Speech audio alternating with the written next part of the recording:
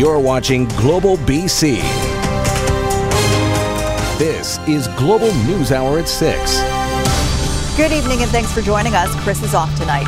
More fuel for the ICBC dumpster fire tonight. A Supreme Court judge has ruled against changes that would have saved the corporation an estimated $400 million. Richard Zussman explains what it all means and the potential fallout of the financial hit. It was supposed to be one of the solutions to fixing ICBC's dumpster fire. Now, the BC Supreme Court has ruled a restriction on expert reports is unconstitutional. This is obviously a very disappointing case. It is especially challenging knowing the problem that we face in our justice system with a bloated and excessive adversarial expert system. Expert reports are used to determine what sort of settlement an individual involved in a car crash deserves from ICBC. The province says the cost of these reports have driven litigated injury settlement costs up 20% over the last year. The BC Trial Lawyers Association brought the issue to court. The organization argued the change was an attack on the most grievously injured. It accurately recognizes that the law which the government had introduced was unfair to litigants going to court in that it restricted their ability to bring all of the evidence to court.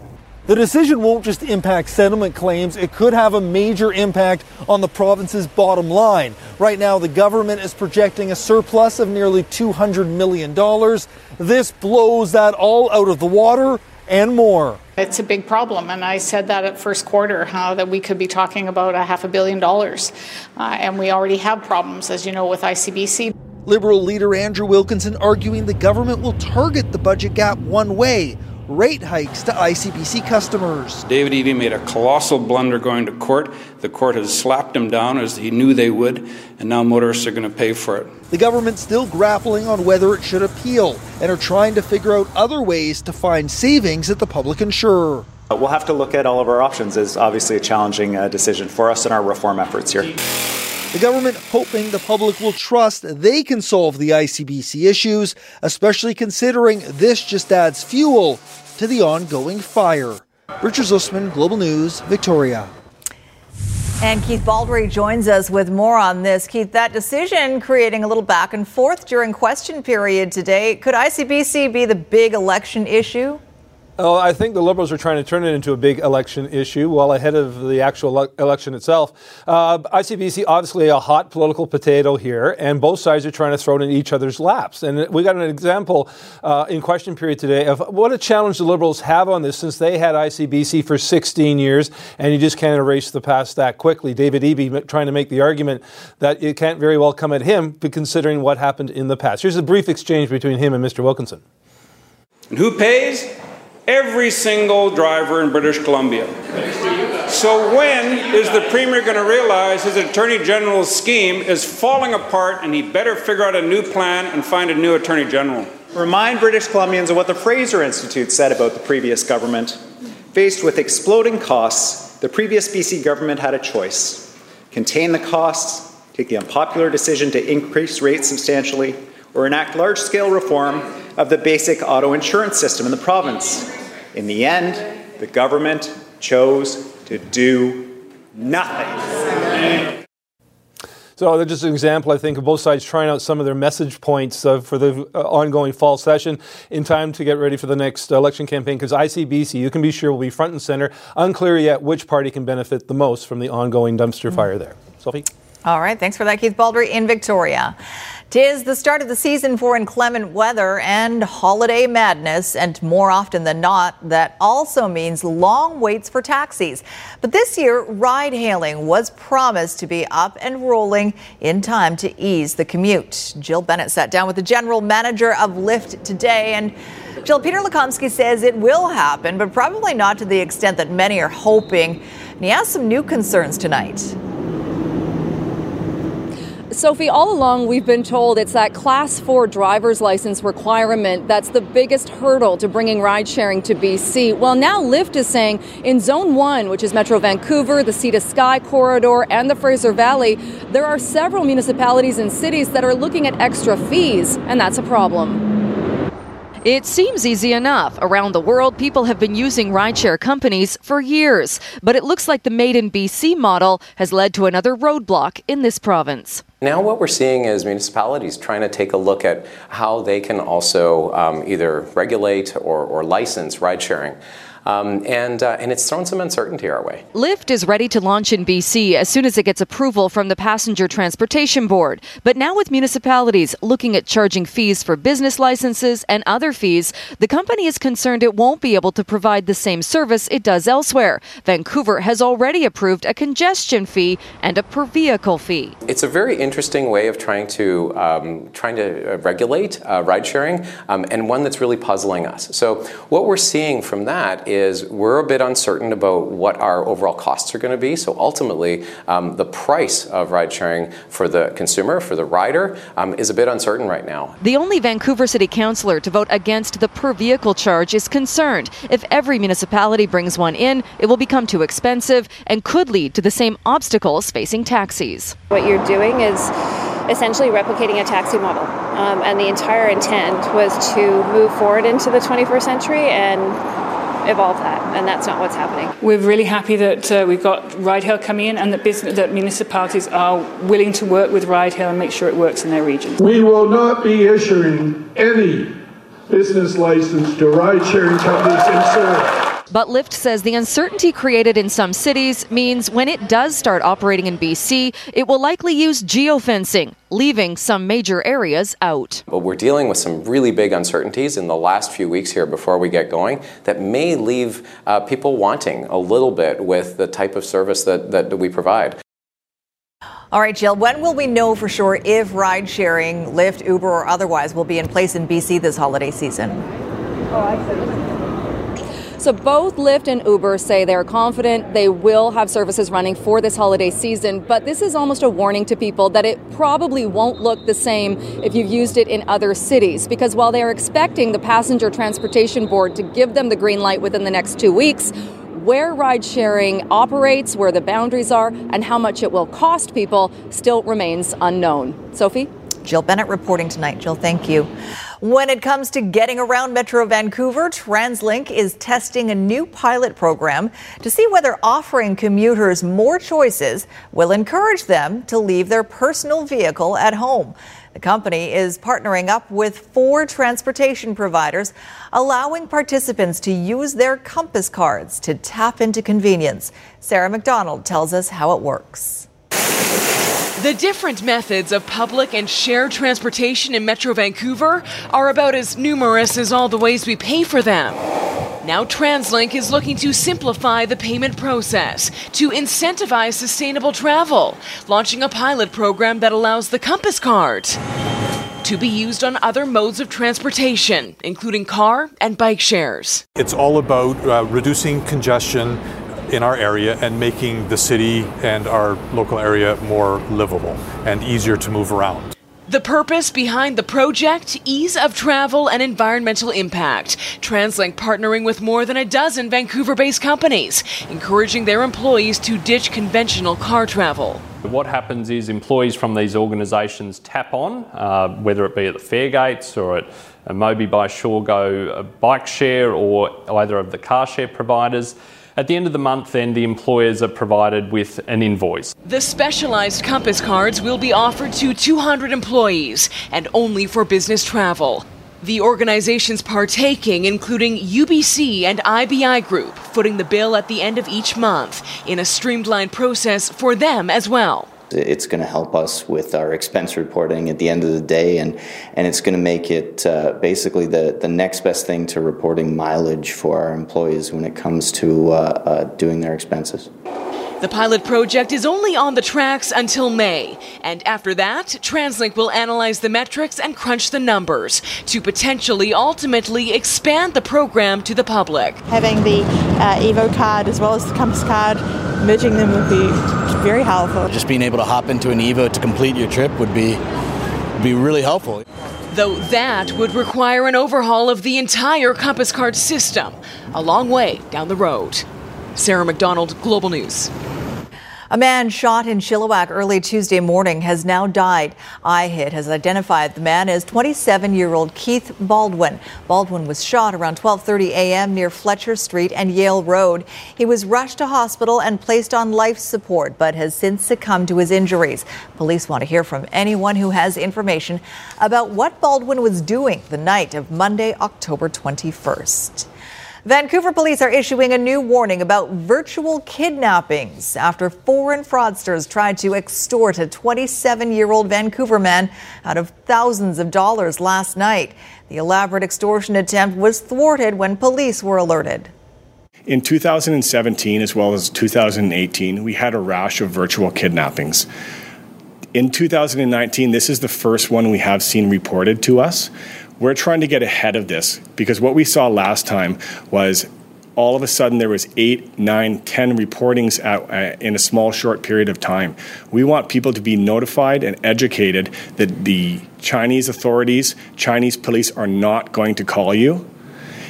Any authorities will go through your local police department, and that local police department will notify you of anything that is going on. A moving day at the BC legislature where Indigenous leaders from across the province and the country filled the gallery for an historic moment. BC becoming the first province in Canada to table legislation to enshrine the rights of Indigenous peoples. Ted Chernecki explains what it means and why it's significant. I am proud that BC is a leader in Canada in advancing reconciliation together with Indigenous peoples. Let's make history. With BC formally adopting the United Nations Declaration on the Rights of Indigenous People, the optimism among Native leaders was palpable. Today marks an era of where we have full recognition of who we are as peoples in this land. The Declaration's a framework that affirms the rights of language, culture, self-determination, and traditional lands. A contentious clause calls for informed consent before native land and rights are infringed upon. Some critics believe that could mean a veto over resource development. The word veto is not contained in the legislation, nor is it contained in the UN Declaration on the Rights of Indigenous Peoples. TransCanada, get off! Wet'suwet'en land! We've already seen pro- and anti-pipeline clashes within BC's Indigenous population. There are almost 200 First Nations in this province, and to get consent from them might seem impossible. But the Business Council of BC says there are already almost 500 agreements between companies and First Nations. As investors and business owners want to know what the rules are, how do we work together, and how do we invest with confidence to create high-quality jobs, but also get a return on the risk that we take in our business. We're going to create the space between all levels of government and industry to talk about development. Grand Chief Stuart Phillips says time's running out and the status quo needs to change. The only options available to us now to attempt to sort these issues out are in the courts. And, obviously that's not working. The Business Council believes it's now up to the provinces and Ottawa to create the institutions and expertise within First Nations so that they can now negotiate competently and collectively, knowing their basic rights are protected. Ted Chernecki, Global News. Right now, after 2 years of declines, the housing market in Metro Vancouver is on the rise again. Experts at Canada Mortgage and Housing Corporation are forecasting a rebound over the next 2 years. John Hua has more on how much and the warning that remains. Digging out after 2 slow years, the number of housing starts in BC are finally picking up. We actually put the money down on day one. As soon as we looked around, we were one of the first people to get our name on one of the Latimer Heights townhomes. We were able to take the dog out in the morning. Tom and Karen Baxter's decision to lock in and purchase their first home in the new Latimer Heights development in the township of Langley just might pay off. We're still always on edge of is it going to go up? Is it going to go down? We never really know. But the Canada Mortgage and Housing Corporation is forecasting modest price increases over the next 2 years, enough to surpass record highs set in 2017. The more affordable segments of the market, some of those segments are seeing increased activity already, and we've seen sellers market conditions in some Fraser Valley markets. Combating the climbing prices, the number of new builds. Buyers hoping that will at least keep the bidding wars at bay. for 2020 and 2021, we're expecting balanced market conditions overall, which is a more predictable environment for both buyers and sellers. In suburbs like the township of Langley, a surging population likely means supply still can't keep up with demand. We're getting back to a normalized market, which isn't a bad thing, but there is a little bit of rationalization, shall we say, on the pricing. So the focus is on different options for anyone looking to own a home. We don't want to have just all one type of housing. The mixed housing, like I say, brings families and seniors and everybody together. The Baxters feeling lucky to have bought in Latimer Heights. Really fortunate just in the timing of things. More thankful to be off this roller coaster of a real estate market. John Hua, Global News. Port Coquitlam is pushing ahead with a project to revitalize a fire-ravaged downtown area. Quarry Rock Developments has signed an agreement to buy a city-owned parking lot on McAllister. The developer already owns the adjacent strip mall site, which has been vacant since fire tore through it 3 years ago. There are plans for a 5-story building with street-level commercial space, 60 apartments, and underground parking. The project would be pedestrian-friendly and retain Port Coquitlam's charm and heritage. Once approved, construction would take about 2 years. It's a fast way to get dinner to your door, but an Okanagan woman is warning users of food delivery apps to watch their credit cards after she was billed for an order she didn't make. Doris Maria Bregalisi reports. Started Wednesday morning with a nearly $200 order for 15 breakfast wraps. And then 18 orders have come in, and those overnight, and over $800 on my credit card now. Lori Placid's credit card has been fraudulently charged nearly 20 times in the last day by one business, a web-based meal delivery system called Skip the Dishes. The random big breakfast order came here. The Grateful Fed in downtown Kelowna received not one, but 2 similar orders Wednesday morning. This one was just weird because it was for 8 breakfast wraps, and then the next one came in and it was for 15, and then they all got canceled right away. They're grateful they didn't start the orders because they were part of fraudulent transactions. And despite the restaurant having their own digital record of the orders, Skip the Dishes told the customer, "No, it never happened. They don't have those order numbers on history." All the other fraudulent Skip the Dishes orders on Placid's account were made at restaurants across the country. And I'd like to know if you could tell me if the order was picked up or canceled. One of those restaurants in Montreal said they didn't even get the order. The fraud Placid was victim to is a similar story that we've heard from several others who have contacted Global News. Fraud notifications from their financial institutions after charges were made by Skip the Dishes.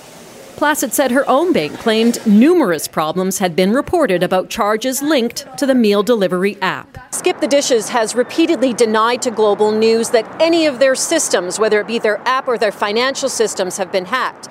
They blame this fraud on a malicious third party.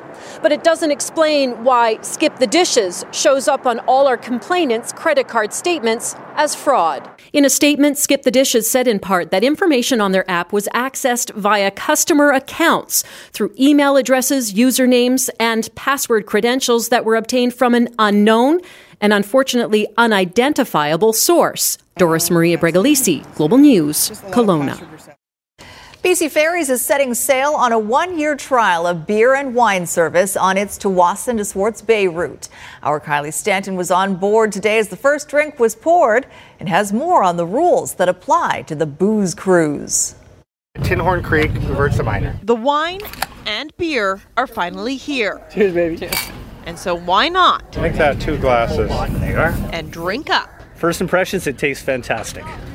Breakfast of champions. As of 11 o'clock Thursday morning, the BC Ferries bar is open. We have 2 types of white wine, as well as 2 types of red, and 2 types of craft beer, a lager and an ale. Beverages are being sold in the Pacific Buffet on the Swartz Bay Tsawwassen routes, aboard 3 of the fleet's major vessels. I think that our passengers are going to love the option of having a drink of wine or a drink of beer with their buffet. I'll take the lager. Excellent. But there are some ground rules. The drinks will only be served during the first hour of the crossing, and given the restrictions, it's unlikely anyone will be getting too crazy. There is a 1 drink limit per passenger who is in the Pacific Buffet who does purchase their meal. They have to be 19 years of age or older, just like any restaurant in British Columbia, and we do check for ID.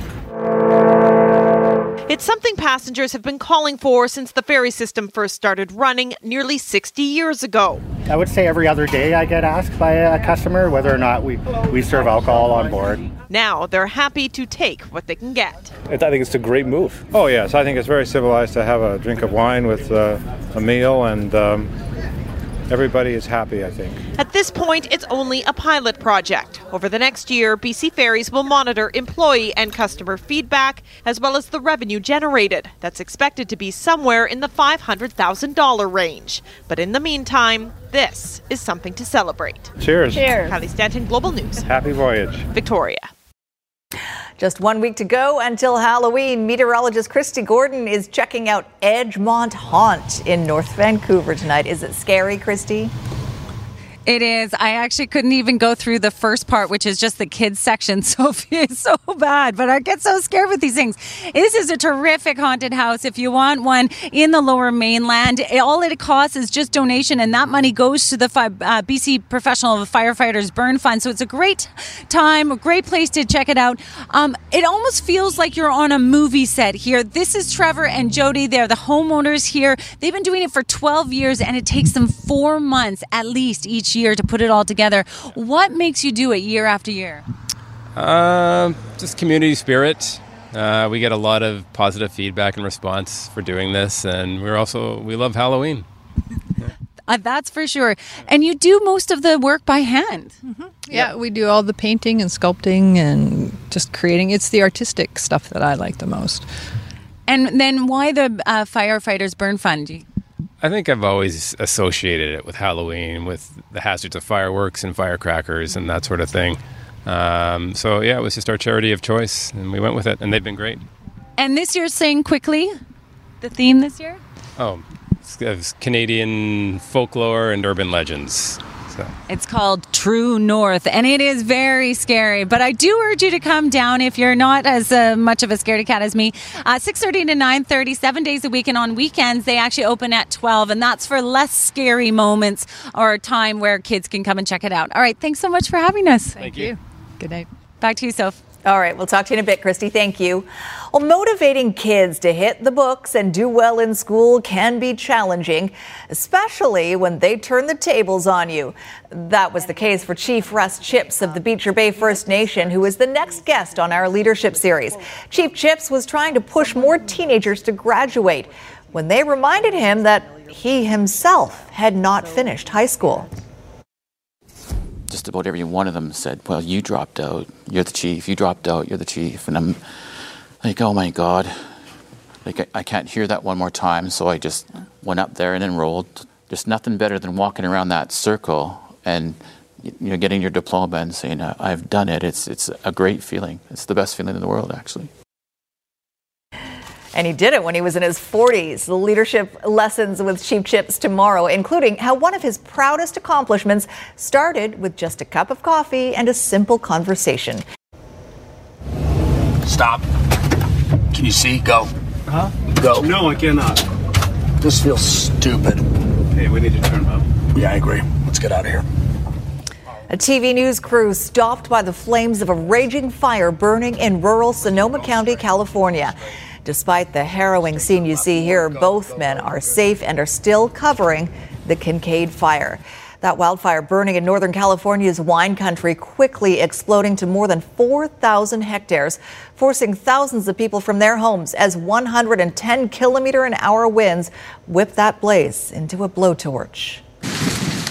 It took just minutes for a fast-moving fire to ravage California's wine country. The tourist destination now the scene of a mass evacuation. Geyserville is under mandatory evacuation. 2,000 forced to flee. Go. With escape routes shrouded in smoke and flanked by flames. And this is a fire. This isn't just a smoke show right now. Known as the Kincaid Fire, it quickly grew to 10,000 acres overnight, propelled by wind gusts topping 70 miles an hour. So strong fire crews couldn't fly. Homes and buildings obliterated, with the sounds of explosions punctuating the night air. When the flames jumped a highway, it forced a mandatory evacuation in Geyserville, a small town north of San Francisco. I think there's power off off out here, so there's going to be limited ability to make phone calls. This fire started in an area where power to some customers had already been cut by PG&E, which was hoping to prevent fires. But one started anyway, and some wonder if the blackouts made the evacuations harder. Our cell phones don't work up there.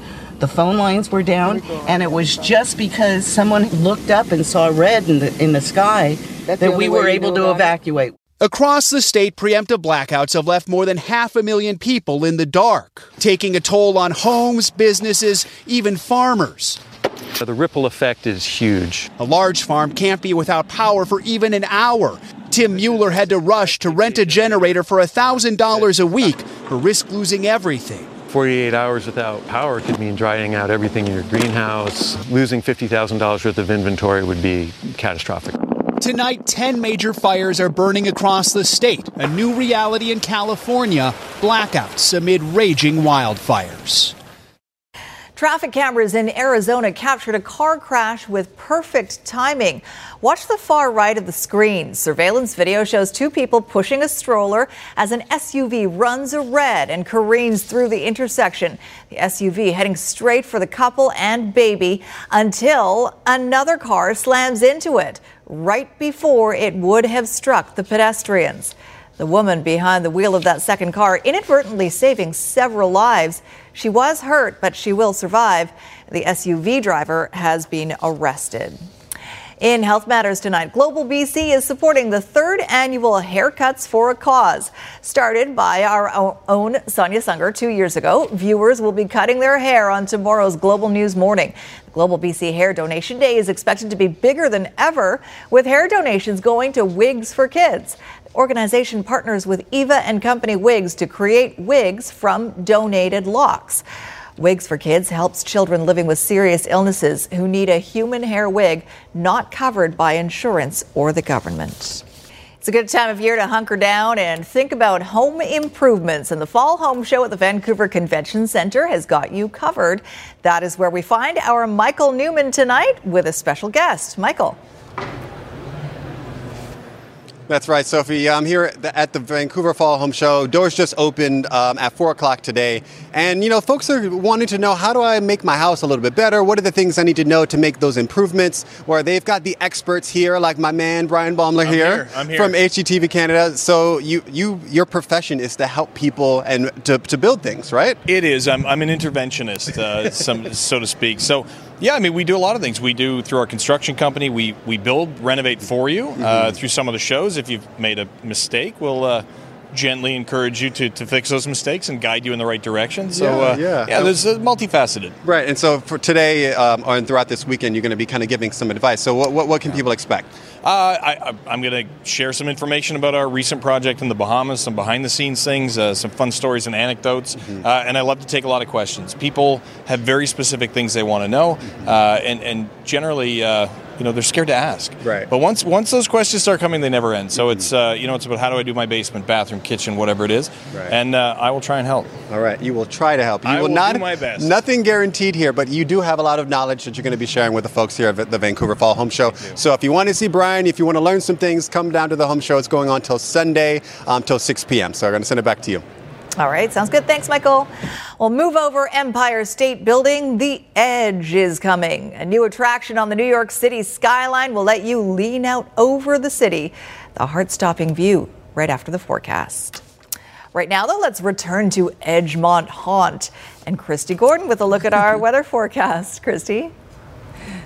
Thanks, Sophia. So they're officially open now that it's 6:30. That means that the actors are now starting to come out. So not only is it a display here, a first-rate display, but now they've got actors roaming about. And that's my most scary part. So I'm staying here off in the distance a bit. All right, we have to talk about weather. Tomorrow's going to be quite stormy. Now, through the morning, we'll see both wind and rain. We are expecting a front to move through. These are all the warnings that are in place. Rain for Central Coast, snowfall for the BC Peace River area, and wind, both special weather statement and warnings. The warnings in red there. But basically, we're going to see for the South Coast region, it develop early tomorrow morning, the wind that is, and stay strong likely throughout till the late evening hours. So northwest winds especially 40 to 60 kilometers an hour with some gusts at 80 kilometers an hour. You can expect some power outages tomorrow. You can expect delays in the ferries, maybe even cancellations. In the morning, it will be wet and rainy, but by the afternoon, the system will clear out. We'll be enjoying sunshine, but that's when the winds will continue and likely be the strongest with those strong northwest winds across the region. There's your forecast for tomorrow, everyone. So a nice way to end the week. A blustery way to end the week, that's for sure. Northern regions will see the rain earlier, pushing down across these regions later in the day as the front swings across. Sunshine by the afternoon, but it is going to be windy. The winds, though, will finally ease off Friday night. And look at that, an incredible stretch of weather right through until Halloween. So looks lovely. All right, thanks, Christy. Attention thrill seekers, the highest outdoor sky deck in the Western Hemisphere is now looming over the Big Apple. The Edge, as it's called, will open in March 2020 at Hudson Yards, New York City's newest neighborhood. The observation deck is suspended in midair, allowing you to hang out over Manhattan and feel like you're floating in the sky. If the 360-degree views aren't enough, you can look 100 stories down through the glass floor and lean out over the city on angled glass walls if you have the stomach for it. Right. I was going to say. Do you? Always do that before dinner. Good point. Right. Good point. Have your Manhattan chowder after. With your Manhattan and wash it down with the Manhattan. Exactly. It all works there. Are you okay with heights? No, I'm not. Okay, so this is high enough. I actually I lowered my chair. Exactly. That's better. Can't believe I actually talked about playoffs in October, but okay. Well, there's a lot of optimism around here. Okay, if they don't make it now, it'll be a disappointment. Gives us something to talk about. Things are looking good so far. All right, thanks, Sophie. The Canucks made a roster move today, sending center Adam Gaudette to Utica. Gaudette has been a healthy scratch the last 5 games, and since the 23-year-old isn't required to clear waivers, it was an easy move for the Canucks. They just want him to get more playing time and then get him back up when the time is right. Gaudette has just a single assist so far in 3 games this season. The rest of the Canucks are back at it tomorrow night against the visiting Washington Capitals. We expect Jacob Markstrom will get the start after a couple of heroic efforts against the Rangers and Red Wings. Markstrom's fantastic work has been one of the reasons the Canucks have the second best goals against average in the NHL, but it's not the only reason. Cholowski, Mantha again, quickly across, Athanasiou. Mantha, sprawling save by Markstrom with the left pad. Jacob Markstrom is picking up right where he left off last year, making the kind of saves that either preserve wins or keep the Canucks' hopes alive to come back and win, which is what happened in Detroit.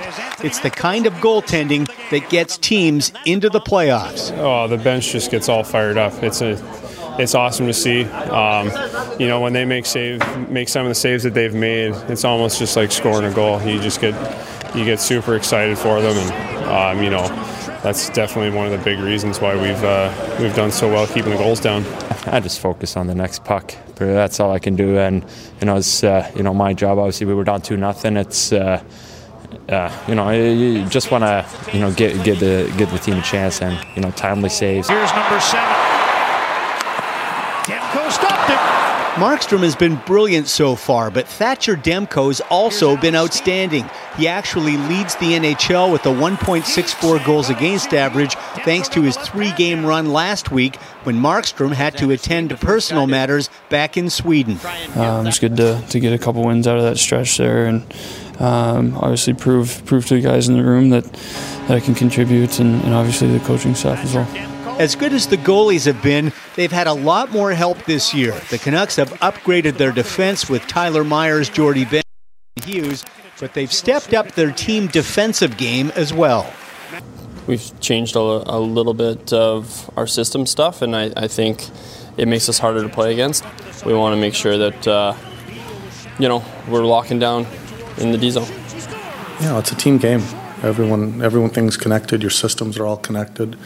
Buying in as a team and playing a certain way. You can add players, but if the players aren't pulling on the rope the same way, then it's not going to work. Alex Ovechkin and the Caps visit tomorrow night. Tonight they are in Edmonton, and the Oilers haven't scored in a while. But they did break that drought on this goal by Darnell Nurse. Got a little help from a Caps D-man. 160-minute drought by the Oilers, but they're up 1-0 now in the first. And we'll show you one more. Biggest surprise of the year has to be Buffalo. Ralph Kruger's team, 8-1-1, best record in the NHL. But things came apart tonight at Madison Square Garden. Artemi Panarin with the steal. Beautiful move there to beat Carter Hutton. 3-0 Rangers after one. And then Tony DeAngelo on his 23rd birthday will score the goal there. 4-2 Rangers at that point, and they win it 6-2. Tiger Woods playing his first event of the new golf season in Japan at the Zozo Championship. Tiger bogeyed his first 3 holes, but then he went off thanks to a hot putter. This is his 5th birdie of the day, got him to -2, just one off the lead. And then this is to tie, and that's in the heart. Tiger feeling it, still plenty more to come. All with the putter, bends this one in for another birdie, and Tiger's got the lead at 5 under. And then on his finishing hole, drove it into the rough, but he will stuff one to just a few feet away and ended up making his 9th birdie of the round, tied for the lead with Gary Woodland at -6. Now with the big time change, it's already Friday there, but round 2 has been washed out by rain. Adam Hadwin of Abbotsford's in the field. He's at +1. The Houston Astros have fired Assistant General Manager Brandon Taubman for directing inappropriate comments at female reporters following the Astros' ALCS clinching win over the Yankees last weekend. Taubman reportedly shouted to the reporters in the locker room afterwards, "Thank God we got Osuna," Roberto Osuna, their closer. He said it several times with some F-bombs thrown in. Osuna was suspended for domestic violence when the Astros signed him last year. The women complained to the Astros, who initially said the comments were not directed at the women, but after further investigation said they made a mistake, and so they fired Taubman. So a bizarre situation. Perhaps maybe those reporters had, questioned Osuna or why they had signed him because of the domestic violence, and he kind of lost it, and he's paid the price. A Florida man is being held a hero tonight after his routine kayaking trip turned into a rescue mission. He was out for a morning paddle when he spotted a vehicle partially submerged in water. It turns out someone was inside and still alive. Clearly, that car wasn't supposed to be there. It didn't feel right, so it was worth looking, and obviously it was. Rob Goodman, the kayaker, arrived early for his regular fishing trip from this boat ramp in Venice, Florida. Then he and paddleboarder Ed Coster noticed a woman inside that car, barely breathing, in an 8-inch air pocket. Ran up to the car, and that's when she put her hand out. They called 911. Says they're attempting to get the driver out of the vehicle. Only one driver stated she was in the water all night. And rushed to pull her out. So I climbed down here and I proceeded to try to communicate with her through the window. The 81-year-old woman had been driving late at night when she appeared to take a wrong turn down the boat ramp during high tide. On this surveillance video, you can barely see her headlights vanish into the water. She was very lucky considering, the odds that were stacked against her. She was stuck for about 10 hours. We were happy she was. She was very lethargic and very confused. She was alive and well. Tonight, they're being hailed as heroes. Gabe Gutierrez, NBC News. And I stuck my arm. So I guess the moral of the story is if you see a vehicle partially submerged on a boat launch. Yes. A boat ramp. I don't know what the terminology is, but look inside it. It's probably not supposed to be there. Not supposed to be there. Gotcha. There could be someone inside. Good to know. Okay. Thank you. Pro tip. All right, let's check in with Christy Gordon one more time at Edgemont Haunt in North Vancouver. Are you okay? Oh, not really. It's scary here, I'll tell you that. Edgemont Haunt, definitely come by. It's open through till Halloween, 6:30 to 9:30. Oh, no. Check it out online. They've got a Facebook page. Oh, my gosh. Did we give you danger pay? Yeah. I should get danger pay. Thank you, Sophie. I agree. Bye, guys. Hopefully the crew is no spiders, hopefully, right? No spiders. No, but Squire sent me a photo of a spider today. It's coming up in one of his stories next week. Sounds like something he would do. Can't wait. All right. Thanks for joining us. Have a good night. Good night.